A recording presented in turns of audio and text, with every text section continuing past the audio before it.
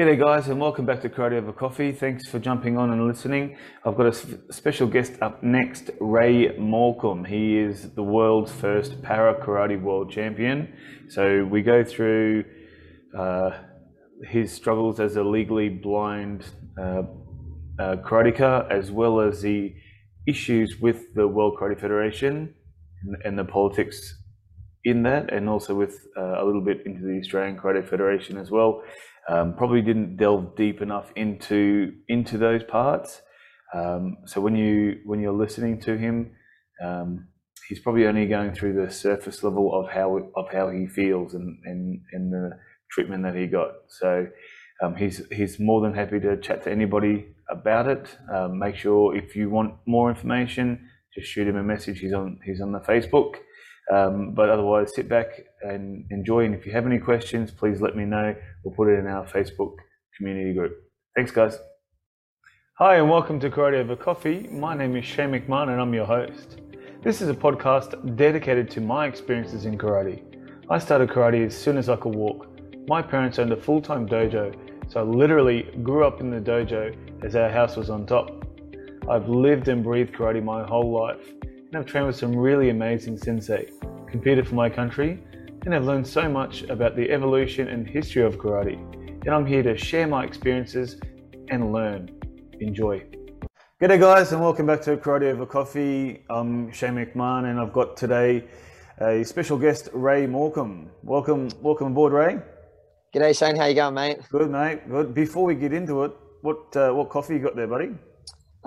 Something the wife just put together. I'm a bit fussy. I get my lattes up the road, but in this lockdown at the moment, beggars can't be choosers. So I got out of bed. Not even open. It is, but it's getting harder to get up there and get about at the moment. So the jail time's getting tighter. Well, it's so crazy just from that. Like they don't want us to do any shopping, but everything is open. So yeah, I know. Yeah. We're designated now to only one person can go out. So my wife's a radiographer, so she's still working. So yeah, she's basically doing all of the out of the house stuff, activities, work, and shopping and that. So you're full-time dad at home now. Yeah, I'm a school teacher now. I never wanted to be a school teacher, and it's not something I'm thinking about pursuing afterwards either. Yeah.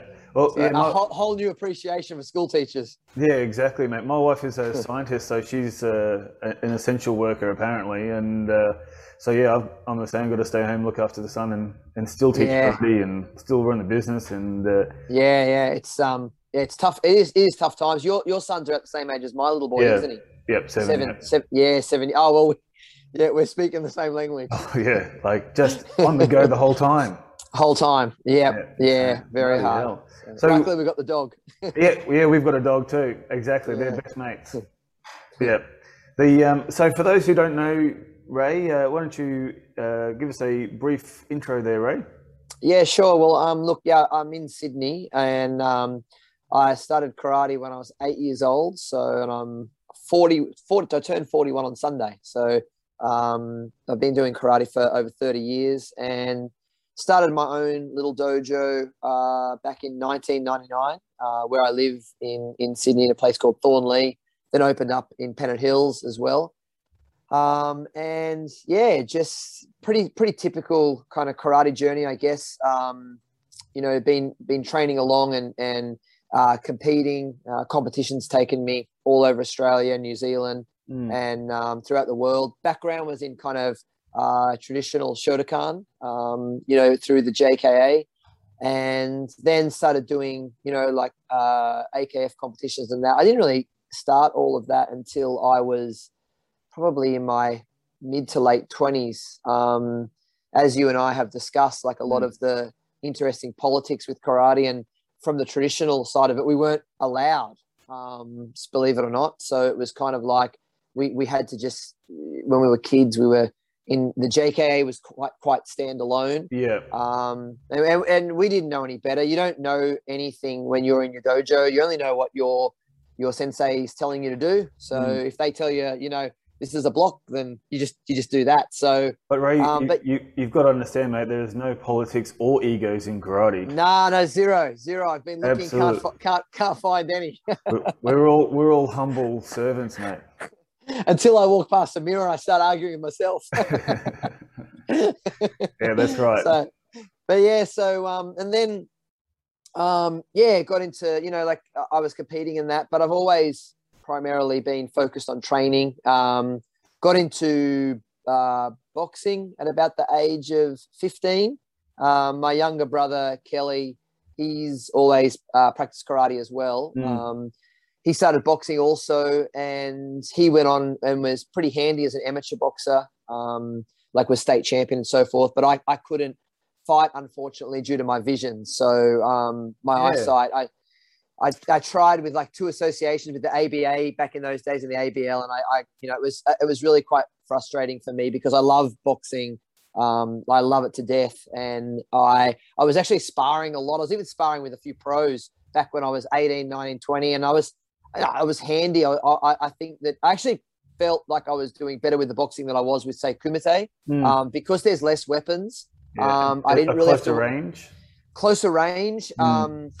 I mean, don't get me wrong. I mean, it was harder in the fact that I was getting hit, but I didn't have to worry about kicks, so I could. And also, you got quite big gloves. So, But anyway, look, long story cut short, I got knocked back by the doctors, and then kind of continued on with karate and so forth, and my boxing, and then I stumbled across into the disability karate that the WKF had on offer.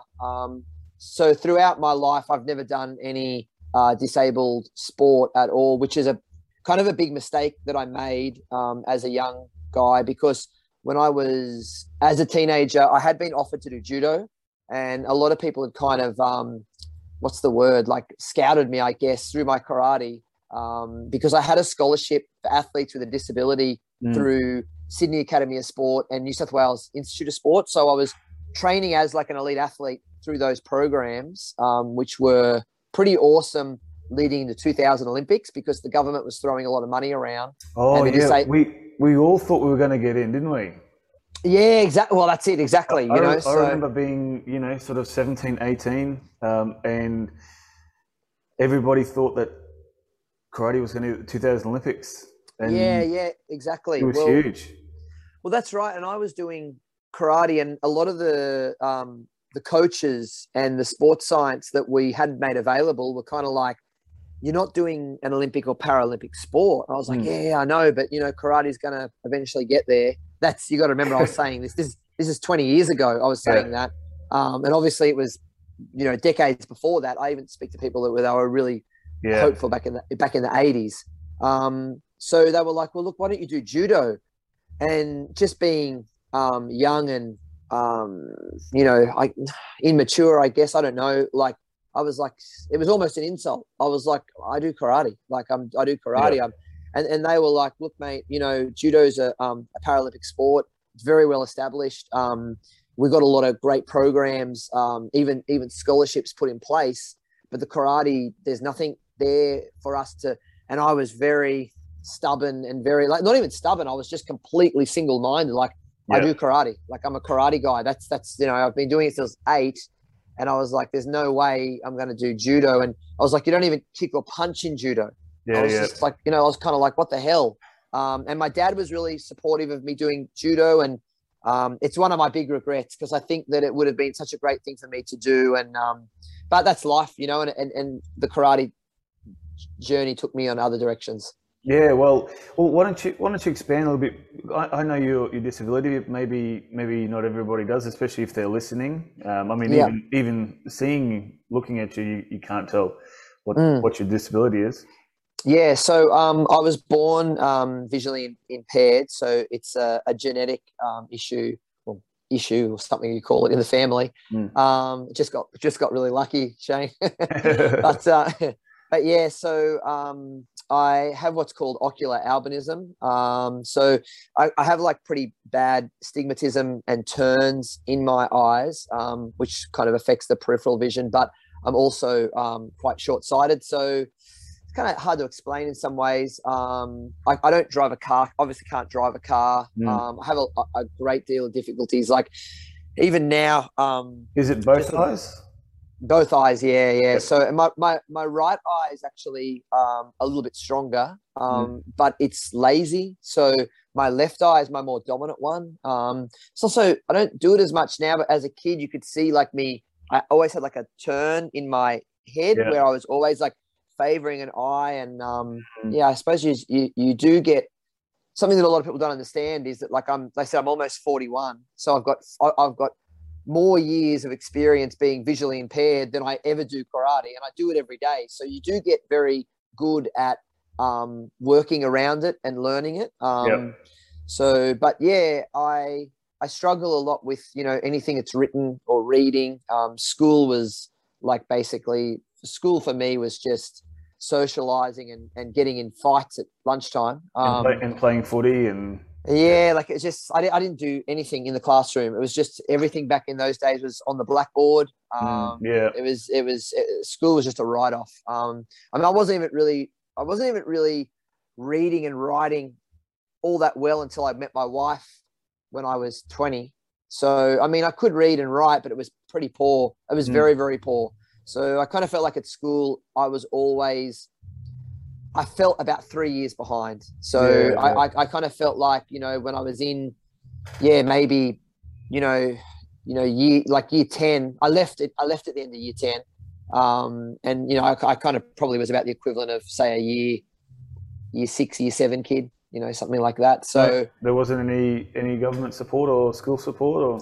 Mate, I went to just a public school, and I believe it's got a lot better now, you know, but mum and dad were working full time, and, you know, they did the best they could. But when you're working full time, and I really just needed, like in hindsight, you know, if I was looking after a kid like myself now, I definitely needed a lot of extra help, you know, so probably needed a lot of tutoring and a lot of things. But it just all fell by the wayside, and you kind of fall further and further behind. And it's just the way it was back then. You know, like I grew up in the schooling was kind of the mid to late 80s, and the disability support, it just wasn't, it just wasn't good enough, you know? So, and I think another issue that I've had my entire life, which is probably hard for a lot of people to understand, but there's a lot of, when you have disabilities, you have people, you know, not just visually, obviously, you've got a whole host of disabilities,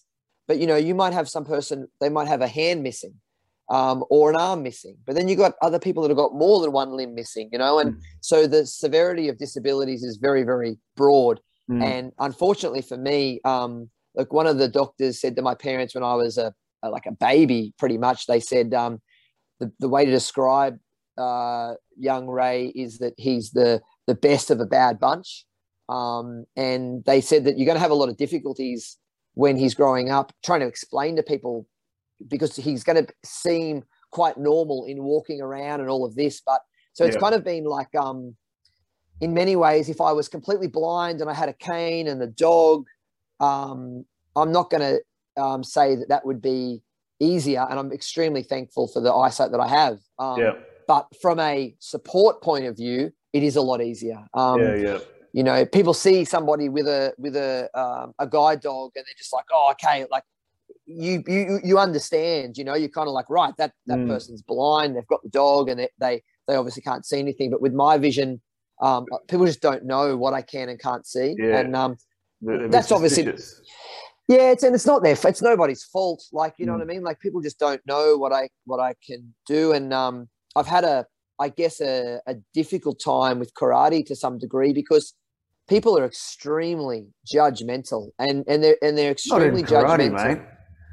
Not in karate, no. But you know, people can be extremely judgmental, but with no education, like with zero understanding. And like when they see me performing kata or also kumite, because I do kumite, people are kind of like, well, he's fighting, you know, and he goes okay. But then again, they don't realize that through failing school, you know, I've really got no formal education behind me. My dad and the whole karate journey was through being bullied.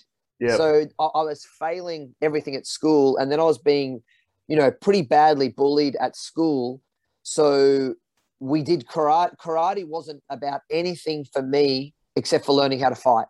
Yep. That's my karate. It was almost like out of an old school book. It was like, do karate to learn how to fight so I could fight at school. That's literally my background. So I was fighting at school, and the karate training that I was doing at the dojo, when I was going to karate as an 8-year-old boy, I was training in a completely different mindset to a lot of the other children who were there to, enjoy karate and get belts. I was literally, it's kind of sad on reflection, but I was training karate, learning how to do a punch or a kick or whatever, so I could get that to school to fight these kids. Yeah, bullying you. Yeah. So, so I guess what I'm trying to say is that the accidental byproduct or the accidental genius of that was I was training karate extremely hard.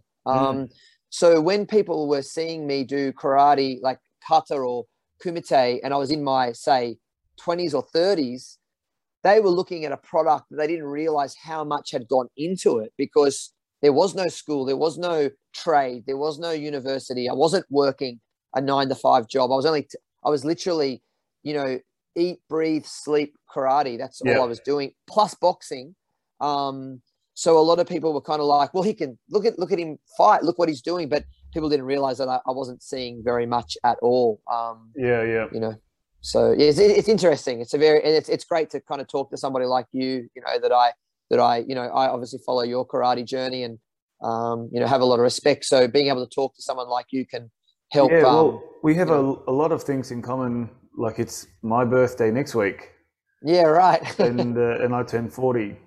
Yeah, cool. Not 41, like you, man. I'm still young. Yeah, exactly. Yeah, I don't have any grays in my hair. Oh, mate, I do. I think it all comes from the lockdown last year. yeah. With a 6-year-old. Yeah. For me, it's you're saying a lot of the similar things, because my eyesight is quite poor, and every time I went to an optometrist, they would look at my eyes and say, "Well, that's the worst I've ever seen." So, like, oh, thanks very much. The same, like at school, I couldn't see the whiteboard or the blackboard. I struggled. People bullied me as well. Luckily, I was already doing karate. I had no choice through my dad. But yep. And even, like, obviously yours is much worse than mine. I'm not trying to compare mine to yours. But even when I wore contact lenses and fought, I'm still, 10 octaves behind everybody else. Yes. And absolutely. It's the balance that people don't really understand of, not being able to judge where your feet are as naturally as everybody else, and the distance, striking and those sorts of things. And people have no idea, because you look relatively normal. Yes. Yeah. And even as a kid, or I'd have to wear glasses to school. People would bully me, and that's why I got to start wearing contact lenses and whatnot. But so people judge you even now as an adult. I'm sure people would still judge you about the para karate world championships. Yeah. Look, do you want to talk us through that? Yeah, look, it's like I said, it's an ongoing thing, and actually, it's kind of good that you have been in, you're in that situation where you've experienced it yourself, and especially from a kid, because it is a different thing. It changes your childhood growing up, and yeah, totally. What's been really difficult for me is that, like, I've spent my entire life hiding my disability. Now that I'm, now that I'm older, because like I said, I was at school being bullied. I used to wear a hat. My dad played cricket, and I had this, like, I actually, it's really weird the things you do as a kid. I didn't even know that I was actually doing it. Believe it or not, it was like a subconscious thing. But I had this hat, and I'd always have the hat like completely covered over my face. Like, you'd just see my my mouth basically. Yeah. And what I did was I was covering my eyes from the kids because I thought to myself, if I can cover my eyes, then I won't get seen. I'll be able to just kind of like blend into the crowd. So my whole mindset was just to try and assimilate, blend in, to not get bullied, because every time I saw a new kid or an older kid or someone, and then they just, like, my eyes just stood out. So I spent my whole life running away from it. And when I was in karate, and because karate is such a strong, kind of, you're competing, there's a lot of ego and all that. Like, I wasn't walking around the court, like, going up to a guy like you going, "Oh, g'day, mate. I'm Ray. I'm visually impaired. I'm actually legally blind. I can't see too well. Just thought I'd let you know." Like, it's ridiculous. I didn't want any competitor or anybody to know that I had an eyesight problem. Yeah. I certainly didn't want, like, I would have been like humiliated had anybody have known, "Oh, look, that guy's got an eyesight problem. We better take it a bit easier on him." Like I literally wanted to fight. Like I was very, as a result of, my kind of upbringing, I was very aggressive and angry, and so yeah. The other side of that, you don't want people to go, "Gee, he's a good fighter for a blind guy." All the time. I've heard that a lot, and I mean, look, people joke too. Like, and I actually enjoy having a joke, and I have no problems, taking the piss out of myself and having a joke about it all. And that's part of being Aussie. We don't take ourselves too seriously. Yeah, absolutely. And I found that not all of us, but yeah, most of us. Yeah, exactly. Yeah, I found that kind of having a laugh about it has helped break down the barriers a bit with my eyesight and help with people understanding it, which is cool. But yeah, it's a tricky thing. And then like with the para karate, I kind of found, like, I was on a WKF website many years ago, and I was actually looking up information about Premier Leagues and so forth, and just kind of checking it all out and that. And there was a banner on the WKF official website that said disability karate or something along those lines, and it had the person in a wheelchair, and I clicked on it because I have an interest in disability sport. When I had my scholarship as a teenager with the Academy of Sport and New South Wales Institute of Sport, a really, really great guy called Dr. Aaron Murphy, he was my coach. He was actually one of the coaches for the Sydney Swans, and he devoted a lot of spare time to helping disabled athletes like myself. And he kind of brought me on board, and I had a little, like, kind of little part-time job with him, helping him in the gym with disabled athletes. And I got to work with some amputee athletes, swimmers, and I kind of worked and trained with a few people with intellectual handicaps in track and field. And I learned a stack. It was really, really cool. And working with disabled athletes was really insightful, and it made me feel a lot less sorry for myself. I was kind of like, man, these guys and girls here are, some of the athletes with CP and that were just, I had so much admiration for their courage, and it was really cool. And so when I saw the disabled karate thing, my initial thought wasn't, "Oh, I'm going to jump in this." It was more like, cool. What's this? Yeah, I kind of thought, cool, that they're finally doing something for disability karate, because, like I said, judo was an option back when I was younger, and karate never existed. When I got onto it, it said intellectual handicap, wheelchair, blind, and visually impaired. And I was like, whoa, okay, cool.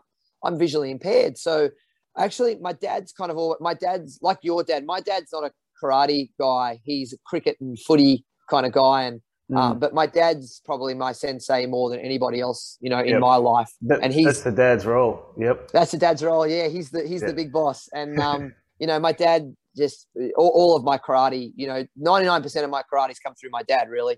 And I spoke to my dad, and I was kind of like, what do you think? Should I do this or check it out? And he's like, look, if they're doing it and there's an opportunity for you to do it, he said, one, why wouldn't you jump on board? And he said, two, if you kind of sit back and you don't support it, if people don't stand up now and support it, it's not going to go anywhere. They're going to be like, well, it's almost like if we had a big disability karate movement in Australia, nobody's doing it. No one, like some guy, oh, no, I'm not going to jump in that for what. And see, disabled people too are, a lot of people don't understand, disabled people are shy by nature around their disability. So they're not usually, I've met a lot of guys that are in wheelchairs and things like that. And if you were kind of like, oh, we can come up and you can do a demonstration and you can get out there in front of all these people and talk about how you're in a wheelchair, that's like the worst day on earth for them. You know what I mean? Yeah. So especially the younger ones, it gets different as you get a bit more mature. So at that point I was almost 30 and, my wife supports me with everything. She's just the best. And my brother at the time was living in the UK and teaching. My brother's a school teacher. And he was living in Essex, and I wanted to go visit him anyway. So this competition that was on was like an international competition in Germany. Can't remember where it was now. Anyway, I went over to England and I trained some karate in London with some pretty cool people and got prepared. And I went over and I thought, I've got no idea what this is even going to be. Look, like when I reached out to the AKF at the time, and I'm not really saying this in like having a go or being negative. I'm just calling a spade, basically. Yep. There was really, they were like, we don't know what it is. We've never heard of it. I'm like, well, if you look on the website, you'll know as much as I do. Yeah. I didn't get any support. I basically I reached out to them and said, this is what I'd like to do. And they said, look, you need to be endorsed. You can't just go and compete. You've got to be endorsed. So I'm kind of like, what does that mean? Like, why can't I compete? Luckily, there's no politics in karate, mate. Yeah, exactly. So they did endorse me. They contacted me back. They endorsed me and they said, you need an Australian tracksuit, an Australian shirt, an Australian bag. It cost me an extra $500. So you had to buy it. It cost me an extra $500 to have the privilege of being endorsed. Plus I paid for everything. And not only that, I just kind of felt like that was step one. It's funny how people want to know what went wrong. How come Ray's so upset? But those initial steps set up, it's like going to your dojo. When a kid in a family goes to your dojo, that initial meet and greet will change their destiny, and so anyway, I went over and I was like, okay, well, that was great. Like they approved me. And I was like, yeah, cheers, thank you. That was really appreciated. So I went over and I had no coach, no nothing, which I didn't expect. My wife acted as my coach. And I went over with my brother and I thought, I've got no idea what I'm getting into here, got not a clue. So we went to this place. So you actually competing? Yeah, went to Germany. Yeah, so in the disabled category. Disabled category, yeah. Yep. So visually impaired. There was no other category. The whole competition was disabled, and it was brand new. Yep. So when I got there, I was met by people from the German kind of karate federation, the WKF, and look, that they were ridiculous. They were like overwhelmingly appreciative and supportive. And when I got to the competition, it was so big. They'd organize in Germany all of the local clubs to come and as spectators. It was massive. And the WKF president was there, the WKF vice president was there, and the vice president of the IOC was there as well. So I was like, this is making sense. Yep. I was like, whoa, this is different. The competition was a mess. It was brand new day one. They had collected, but literally just like scooped together disabled people, and there was quite a lot of wheelchair kata athletes, some intellectual handicap.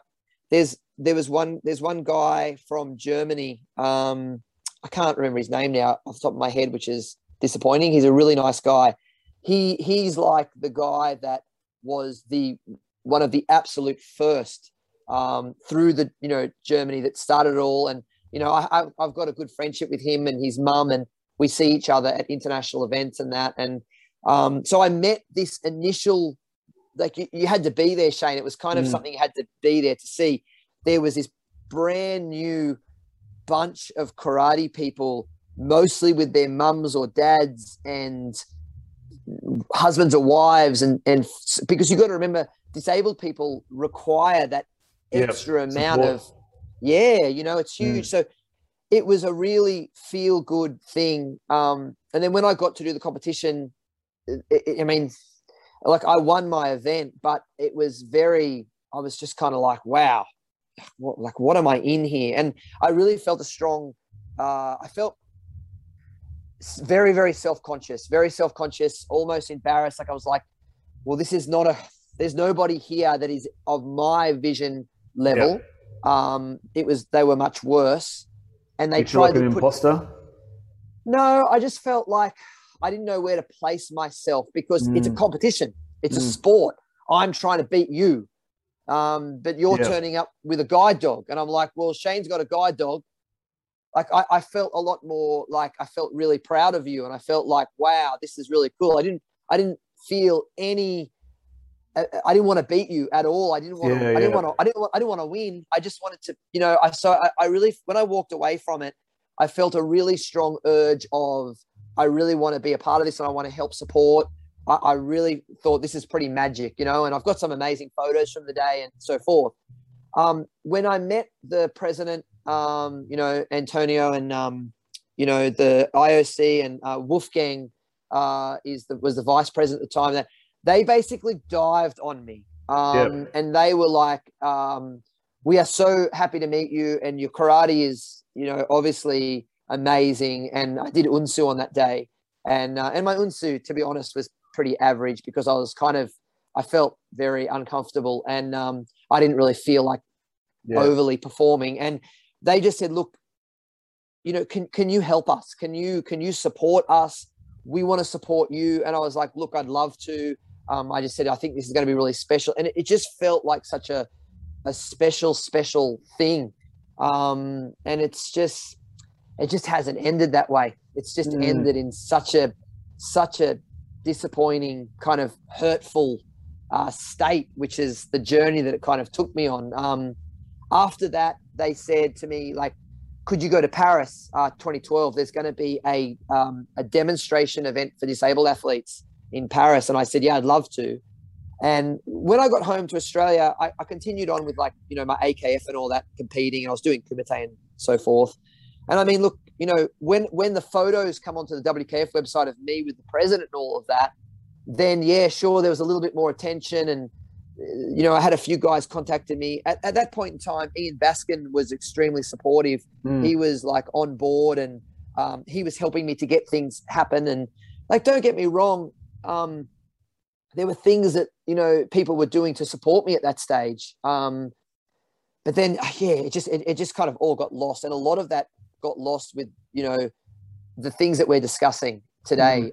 People not understanding my vision, not coming up and speaking to me, not doing their own research and education on disabled athletes, all of the things that they really should have been doing, they strongly failed to do.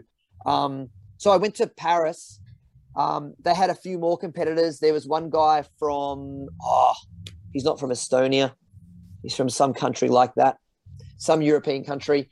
He does kata. He was doing kata in Paris in a team kata event in the able-bodied. Yep. And his vision is very close to mine. I've met him a couple of times and his English is so, but he was like, yeah, I can drive and so forth and that.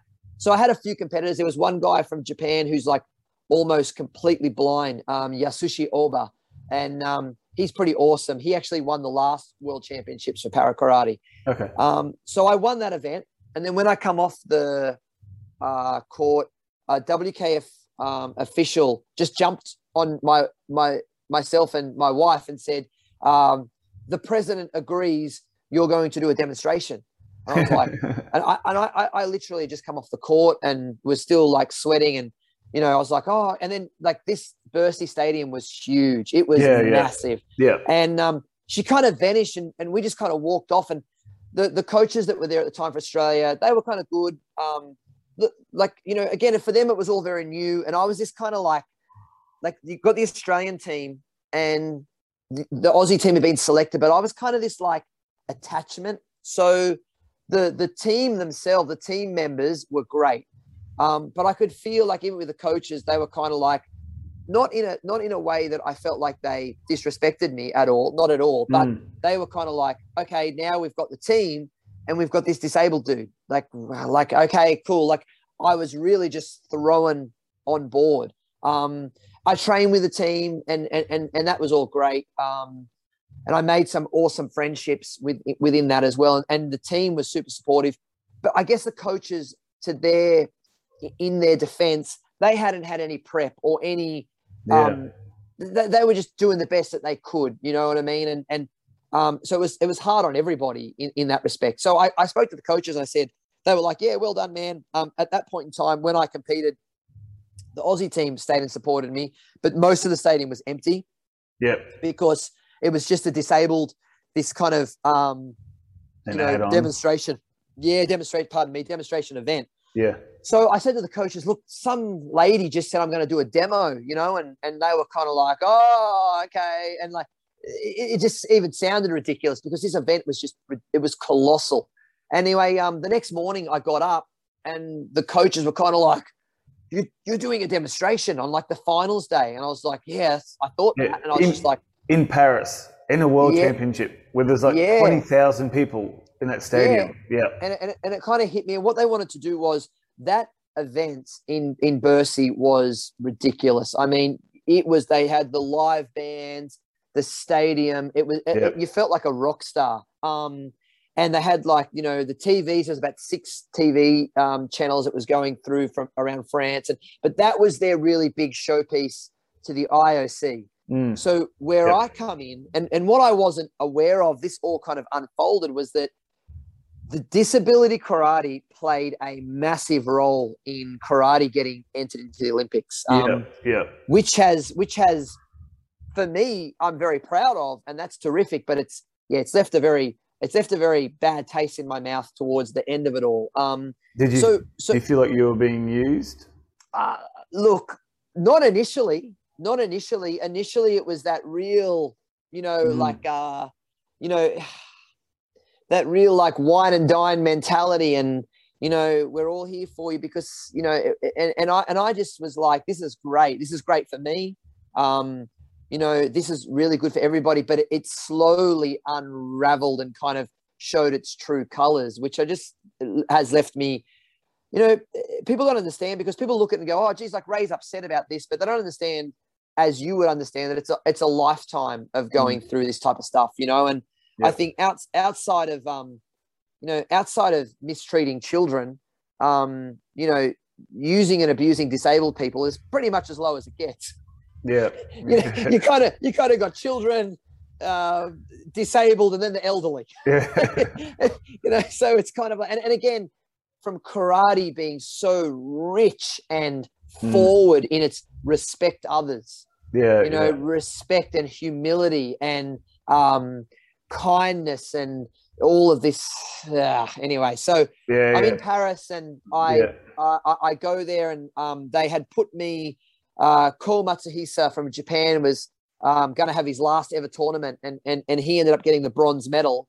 So my demonstration event was straight after Matsuhisa come off the court and in between the final of Rafael Agaev and Luigi Busa, which ironically just fought in the Olympic final. 10 years later. And 10 years later, and Busa actually won that match as well. So my kata match was in the middle of those two bouts. So literally it was like, don't go to the toilet, don't go into the canteen. Every seat in that stadium was at full capacity. And they strategically placed me in the center to do my Unsu demonstration. And, you know, like there's little things a lot of people like don't know. Like, for example, I was walked out to the court. And the guy that actually walked me out, he's from the British Karate Federation, a guy called Michael Billman. and he's pretty high up, Michael, in the WKF, especially as far as Europe goes, and even WKF as a whole. And look, Michael Billman has been such a great guy to me. Even now, he emailed me recently, and he's been awesome over the years, and throughout the UK, he kind of used me and was really trying to help elevate disabled karate and that. But like, I spoke to these guys beforehand. I said, like, I can get myself out to the court. Like I do kumite. And that was an ongoing thing. And that vision of me getting escorted out, a lot of people are like, well, hold on a second. I just fought that guy. Like I fought that guy at the last state titles or nationals or whatever. And what the WKF explained to me was, they were just like, oh, no. All the disabled people, you have to be escorted out for this event. It's part of our insurance with disabled people. And I'm like, really? Well, I'm like, this is just BS. But in the position I'm in my gi and belt. I'm at the WKF event. I'm about to walk out in front of, 18,000 people. And I'm about to, like, I was like, my mind was, I'm like, I'm not about to stand here and argue over the fine print of the insurance policy that you have to work with disabled people. Yeah. So that was an ongoing thing. And I actually feel like that was one thing that affected me quite a bit. And again, it's sad because people don't ask, and they don't, it's funny when people can accuse you or point the finger or whatever. I get really upset. I get angry because not only do they not know, they don't want to know. It suits them to be like, oh, I know Shane. He's his eyes are fine, right? You're like, do you know Shane? Have you spoke to him? Do you know the background? Do you understand what has had to happen? Like, like, as I said, disability, again, it's a little bit like, we work with a lot of kids with autism and so forth. And the spectrum of that is wide, so I did that. It was that experience in Paris was probably one of the best experiences of my entire life. I remember watching it as well when it first came out, and then I watched it last week again. Spine tingling, mate. Absolutely spine tingling. Look, the performance, the reaction from the crowd. When he did the jump in Unsu, the landing was a bit so-so, but I'm not. But it was unreal, unbelievable. Yeah, look, it was just magic. It was hard to explain the feeling, behind that. And again, you got to remember that when I was over there, I just went over, and again, like all the Aussie athletes, you're paying for yourself. This whole disability road that I went down has been completely self-funded, as all the athletes have been over the years. And I got there and I did that demonstration event, and then that event that happened, the demonstration on my own, that happened within days. And it was just like, so it was this like thrown upon me, and I kind of walked out of there going, wow, that's just like the best thing that's ever happened to me, And there was a couple of athletes that had brought their Paralympic medals from London to come to Paris to watch the disabled event. And they didn't know the demo was going to be on afterwards. And I can't remember what events, what athletes they were from. It's a while ago now, but I got a photo of me with like one of the Paralympic gold medals, and the athletes wanted to meet me, and they said, mate, they were like, you're going to be the Paralympic champion. And it was really cool. And then again, I got to speak with the president and so forth, all the kind of the high end of the WKF. And they were just like, they were literally just thanking me over and over. And they just said, we really need your support to get this off the ground. And we really want to get you to the Paralympics and so on. And I'm like, wow, this is mind blowing. And this kind of feels like such a great thing to happen in my life. And, not that I felt like I deserved it, but I kind of felt like I've been through a lot of hard times to get to here, and finally something's gone right for Ray. Yeah. Like it felt like my dad always told me as a kid, like no matter how upset I got or no matter how down I was, and there was some really down periods when I was a kid, my dad always said, all you can do is turn a negative into a positive. And like my dad said that to me countless times, and actually used to annoy me, especially when I'm, getting upset, getting in fights at school, really, really like down and out, feeling sorry for myself. And my dad's like, turn your negative into a positive. And I'm thinking to myself, like, you got to be kidding me. Like there's no positive in this. This is just horrible. Yeah. And then all of a sudden I'm there and I'm thinking, my dad's words are in my head. I'm like, this is just so cool. But I really felt a strong sense of representing this disabled group of people. And I think a lot of people really missed the message with that. I think not a lot of people, I think some people thought that Ray thinks he's a world champion. Ray thinks he's Agaev, or I don't know. People have Antonio some funny. Diaz. Yeah, exactly. Like, and to me, like, we went on to Bremen 2014, and they had the first official WKF World Championships, and I won that. I was, fortunate enough to win it and represent the country, do something like that. I've won the only Fully funded. Yeah, well, I won that event and I actually got some compensation from the AKF. So great. Because I got gold, I got compensation in that event. Then in 2016, I got silver. To that guy that I was telling you about from Europe, he won. Yeah. And all of a sudden when I got home, I think back then their policy was like you were meant to get a certain amount of money for gold, silver, and bronze, but I didn't get a cent for when I got silver. It was just so many things just started to kind of like filter down. And but like I said, from Bremen winning the Worlds, another big issue that I had was I love karate. I love trying to compete and improve myself, and I've got students and so forth. And so I've always traveled. I've always traveled to Japan.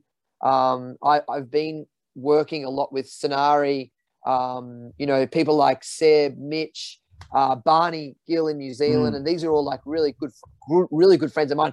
Come and stay at my house, and we train for like weeks on end. And I help the boys with all their stuff. And so when I was traveling a lot, I was doing a lot of work with Sanari. When I was preparing for the WKF World Championships for para karate, I spent all my time training kumite with Sanari. So I was there holding pads, holding bags, running at night with him, being his personal kick bag. Me, Sanari, John Georges training long hours. So all of my effort and energy went into karate, not into my own. Don't get me wrong, I was doing my karate in my own personal time, but I barely had any time to do that when I was teaching and helping the boys, predominantly helping Sanari to achieve his goals. So what I did was I went to the Premier Leagues with Sanari, and I thought to myself, well, I'll jump in and do my kata. I never had any success with the Premier Leagues. But I went to an event in Dubai after I'd won the World Championships and so forth, and they all, supposedly loved me and wanted me to support them. And, I had become the face of the para karate and yada, yada, yada. So I went to Dubai. They had an absolute shocker with the disability event over there. They put all of the disability people together, made some bogus point system. I got silver. And it was just, I thought, this is a schmozzle. They're not doing the right things here. Yeah. They're a long way. Like, this is the problem too, Shane. A lot of people can say, oh, well, they're doing their best. They're trying hard. It's very difficult. Yeah. Yes, that's all true. But if you're going to run a disabled event in Australia and you have a lot of people turn up, my goodness, you better know what you're doing. What year was that? You're testing me now. That was 2015, I think. So karate hadn't been approved as yet to be in. No. It might have been 2015. Actually, it might have been 2016. It might have been Dubai 2016. So anyway, I did that event, and in Dubai, there's like prize money in that. I think like the first prize, they were like, it might have been like 1,500. Second prize was 1,000. So I got silver. Never got a cent. Never got any money, never got nothing. It was just, I can't even describe it. It was very, it just felt like a circus. And anyway, so what I did was I was entering the Premier League, which was the next day. And I thought, look, I want to jump in, and because the Premier League is open. Able-bodied. You know, yeah. And also when I say open, anybody can compete. There was you didn't have to be top 100 or whatever. Yeah. Not at all. No, that changed once it was going to Olympic selection. Yeah. So I jumped in, and I went up against a guy from Azerbaijan, and not Agaev, some other guy. He was actually quite good. And I did Kunkudai in this round, and he did MP. And I kind of it was actually really disappointing in that card. I did a good card, and I remember really badly hitting the wall, like about halfway through, or and I thought, I just completely, like, the card was no good. Your emotions are all over the place, mate. Yeah, and I lost first round. And anyway, Robin Choi, Choi's been one of the best supporters and a great person that I've had behind all of this. Anyway, Robin was with me, and I was coming off the court, and I don't know the lady's name. It's probably best I don't know her name, but she's one of the big WKF referees. She was the tatami manager, and she was actually at the Olympic Games. She was one of the head referees at the Olympics. And as I was coming down the stairs, she literally dived on me, and she just absolutely blew me to pieces. She was just like, "You're in the disability category. You cannot compete in able-bodied." Just ripped shreds off me. And I mean, I'm there on the court with all the other men athletes, and I was like completely humiliated. It was just like my energy, like I just wanted to, it was like that whole fight or flight mechanism. And I wanted to just, like, I wanted to just, the worst thoughts possible. I was so upset. And I just basically just took a deep breath, and I just took it on. I was that upset. I can't tell you how upset I was. And how humiliating. It was the worst. What was she thinking? It was the worst moment I've ever had in karate. And Robin Choi come over and said to me what happened, and I told her, and she said, "Is that the rules?" I said, "Not to the best of my knowledge. There's no way. Like, I'm not doing kumite, and I have done, and they've always known that I've competed in Australia. I mean, I've seen you fight. Yeah. I mean, I've always done kumite, and always done able-bodied. I had, quite a bit of success with my kata, within the AKF. I think it was 2015. I got silver to James Giuliano at the Nationals final, So I see myself as a able-bodied competitor that was also doing the disability. So anyway, on that day, Michael Cassis was there, and he ended up putting a meeting together with the vice president of the WKF. I don't think the president was there. And also the president of the JKF was there. And we had this meeting, and the lady was there, the referee, and she was kind of made to apologize. There was no ruling on that at all. It just come out of the clear, out of nowhere. And I tell you what, that's the thing. You get this kind of these things. And for me, the main thing is yes, I'm upset, and yes, I'm angry, but I think a lot of people, they just don't understand how to deal and respect with people with disabilities. Also, you've been labelled, like that for 30 years. And you don't need somebody to say it in front of everybody else. Well, a lot of other things went really, like I said, it was really heartbreaking for me, because a lot of rumors started coming out about people talking about my vision, and then even within the WKF as well. And I think that without trying to have tickets on myself, I think that the level of my kata performance actually caused some of the questions. And again, people didn't realize that, I've been training in Japan since I was 9 years old. My dad and my mum, the amount of money that mum and dad put behind me and dedicated for me to get my karate to a high level. And I think that they're I actually believe in the end that they were kind of you don't look disabled enough. And I actually noticed that the WKF website started changing from all the photos of me and the information about me to, when I go to the WKF website now, I'm non-existent. I'm not on there. If you go onto don't quote me, but if you go onto the Australian Karate Federation, they're probably going to be doing this now. I don't think there's anything on me. There's nothing about me. Yeah. It just doesn't exist. And a lot of rumors started spreading around about my eyesight. I started hearing all these rumors about the WKF and this and that. What hurts is that every single disability tournament I went into, I had to go and see an eyesight specialist every single time. I had to get a full test and analysis, like a field test of my vision. Had to have all like the eye drops in my eyes, and they got to look. I had to go through all of that to submit all of my official paperwork, like medical examination for every competition. The WKF and the AKF have all that information. Like they have all of it. You've got to do it every time. They've got everything. They know the whole lot. So when you start hearing rumors coming back about the severity of your vision, I'm like, how could you have it? But what I would say is I'd be willing to bet a lot of money. I don't reckon they've actually taken it any further than to go and see their own specialist. I just think that the whole thing is a bit of a circus. I don't think they've brought in the correct people from the disabled background, or even with the IPC or anything. I just think they've done it themselves. And I think that they've done a very, very substandard job. Do you think the motivation was to tick off a box to get into the IOC Olympics? 100%.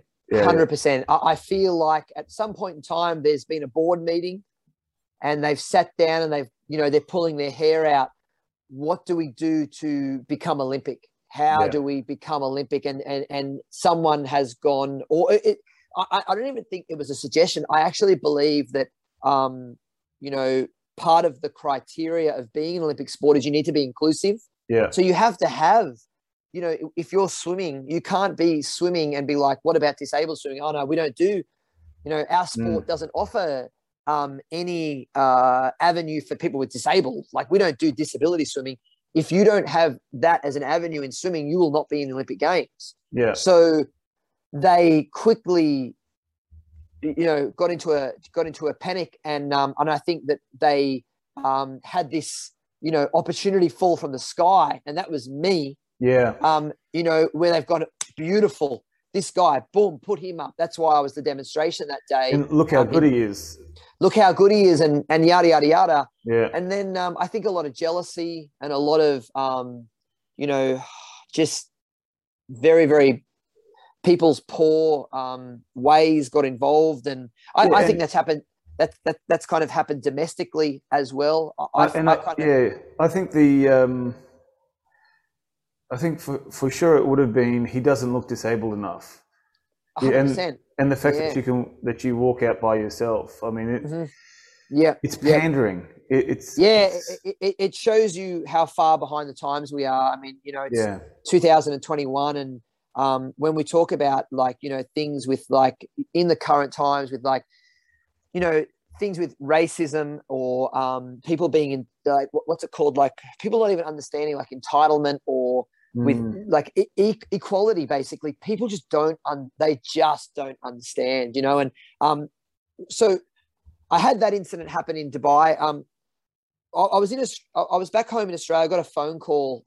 Michael Cassis has been one of the better people in a roundabout way. Not great, but Michael Cassis rang me a couple of times personally when he was still acting as president at the time. Yeah. And so Michael, so Michael rang me one time out of the clear blue sky, and he said, "How you going? How's everything doing?" I was like, "Yeah, good." And how's training? Good. And he said, "Listen, I've got something big, something really big for you, something incredible." I was like, "Oh, okay." Wow. He said, this is gonna blow you away. I was like, "Okay." And he said, "I've just got off the phone to the WKF, and the WKF have an athletes commission, which David Benatello is the from Italy. David Benatello is the he's not the president, but he's he basically runs that athletes commission. He sees over it with all the major people that are involved. I believe the rule was his daughter competed at the Olympics in Qatar. I'm not sure. She might have. I might have missed that. She won a bronze. Yeah, did she? Yeah, right. I might have missed that. But so the Athletes Commission is like world champions. So you got Douglas Brose, Rio Cuna, Antonio Diaz. There's male and female. Christina Ma was in contention for it. Yeah, the rock stars. The rock stars, and their job is to oversee the karate from the athlete's point of view, the kind of grassroots level, to give the athletes a voice and to help shape the WKF as it moves forward. So Michael Cassis has said the WKF want you to be on this athletes commission to represent all of disabled people, and I was just like, wow, that's amazing. That's great, yeah. I've got a background, within Australia working a little bit with disabled people. I'm really interested in it. I've got a very sincere motivation, and I want to see this do well. I want to see this go Paralympic. I never thought it would be Paralympic in my time because I know what's involved to get it there. But I thought if they get me on board, and I'm quite outspoken, and I'm willing to learn, and I'm willing to really do a good job. This is massive. So he said to me, will you accept it? I'm like, oh, of course. Like, just tell me what I've got to do. He said, okay, look, that's great. I'm really happy for you. I just needed to know that you wanted to take it on board. And I was like, great, tell me what to do. And he said, well, look, you're going to go to the WKF Worlds 2016, which is in Austria, in Linz. I need you now to touch base with David Benatello. I was like, okay, cool. So David Benatello and I were going back and forth, and he was like, this is terrific. It's going to be great. He goes, I've been following you and rah, rah, rah. I don't know what happened between those conversations and messages and me getting to Linz. When I got to Linz, there was a little bit of drama where they said, doctors are going to do a test on all the athletes there, even though we'd already submitted our paperwork. Now, I'd heard rumors about people saying things that really weren't nice about my vision.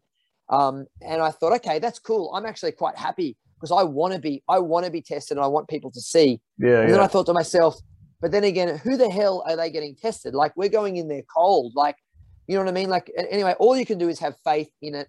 And I thought, obviously they're going to have doctors, proper people.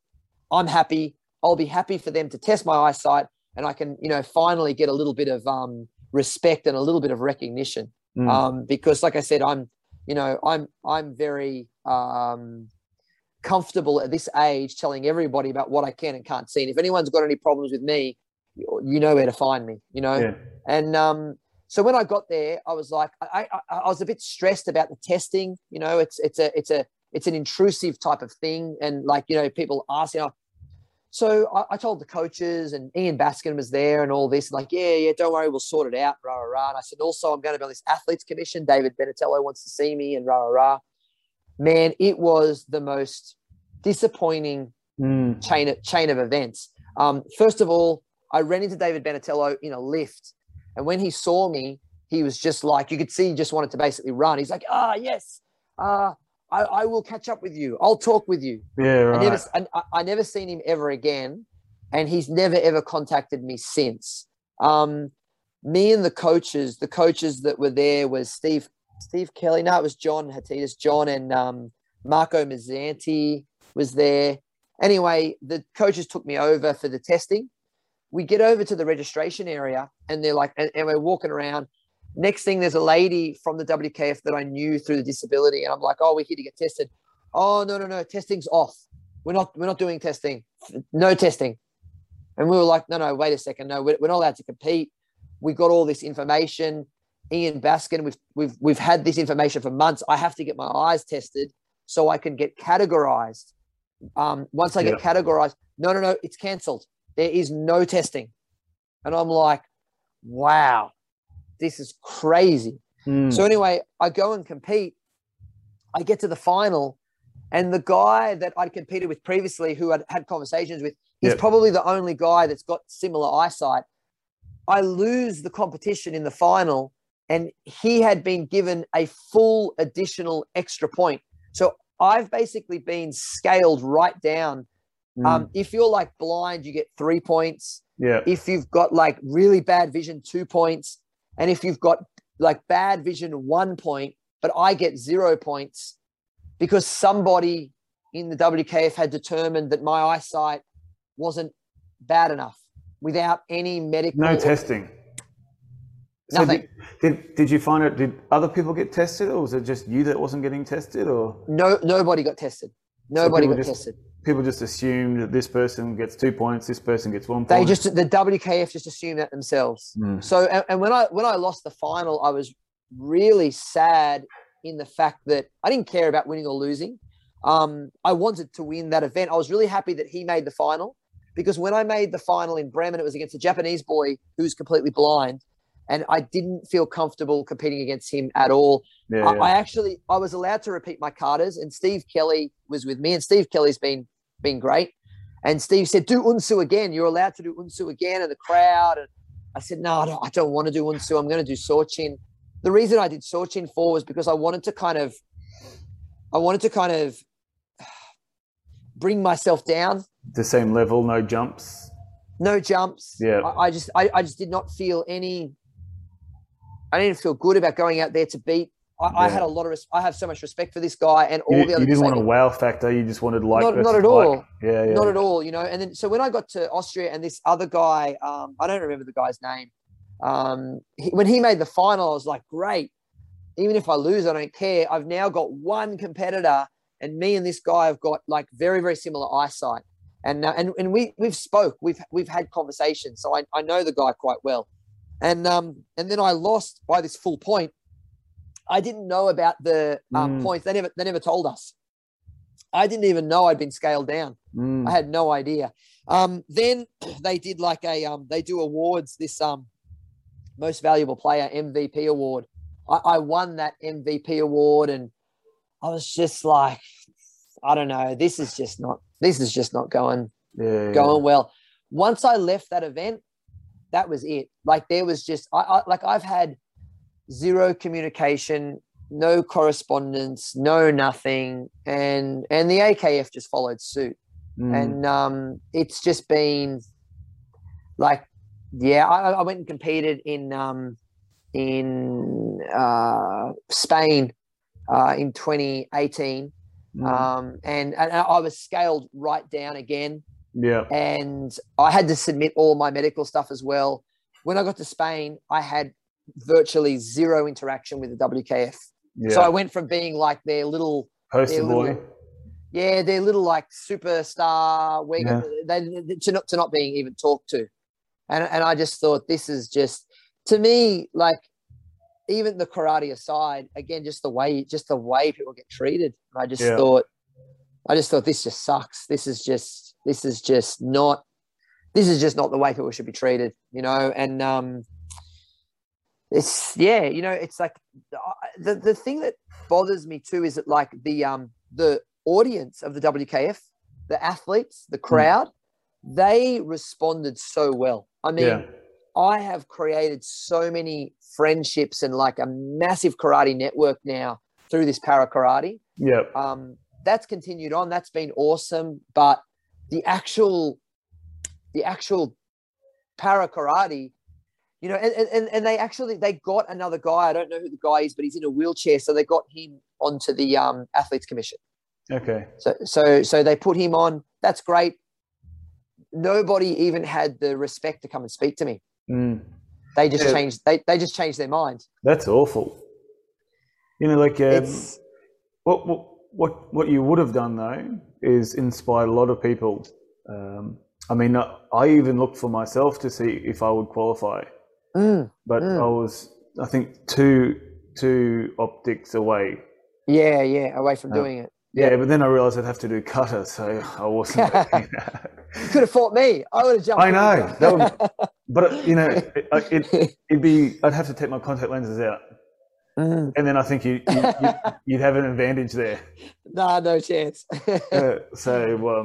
But you definitely would have inspired. What about, where do you think where is it at the moment? I mean, there's no Paralympics.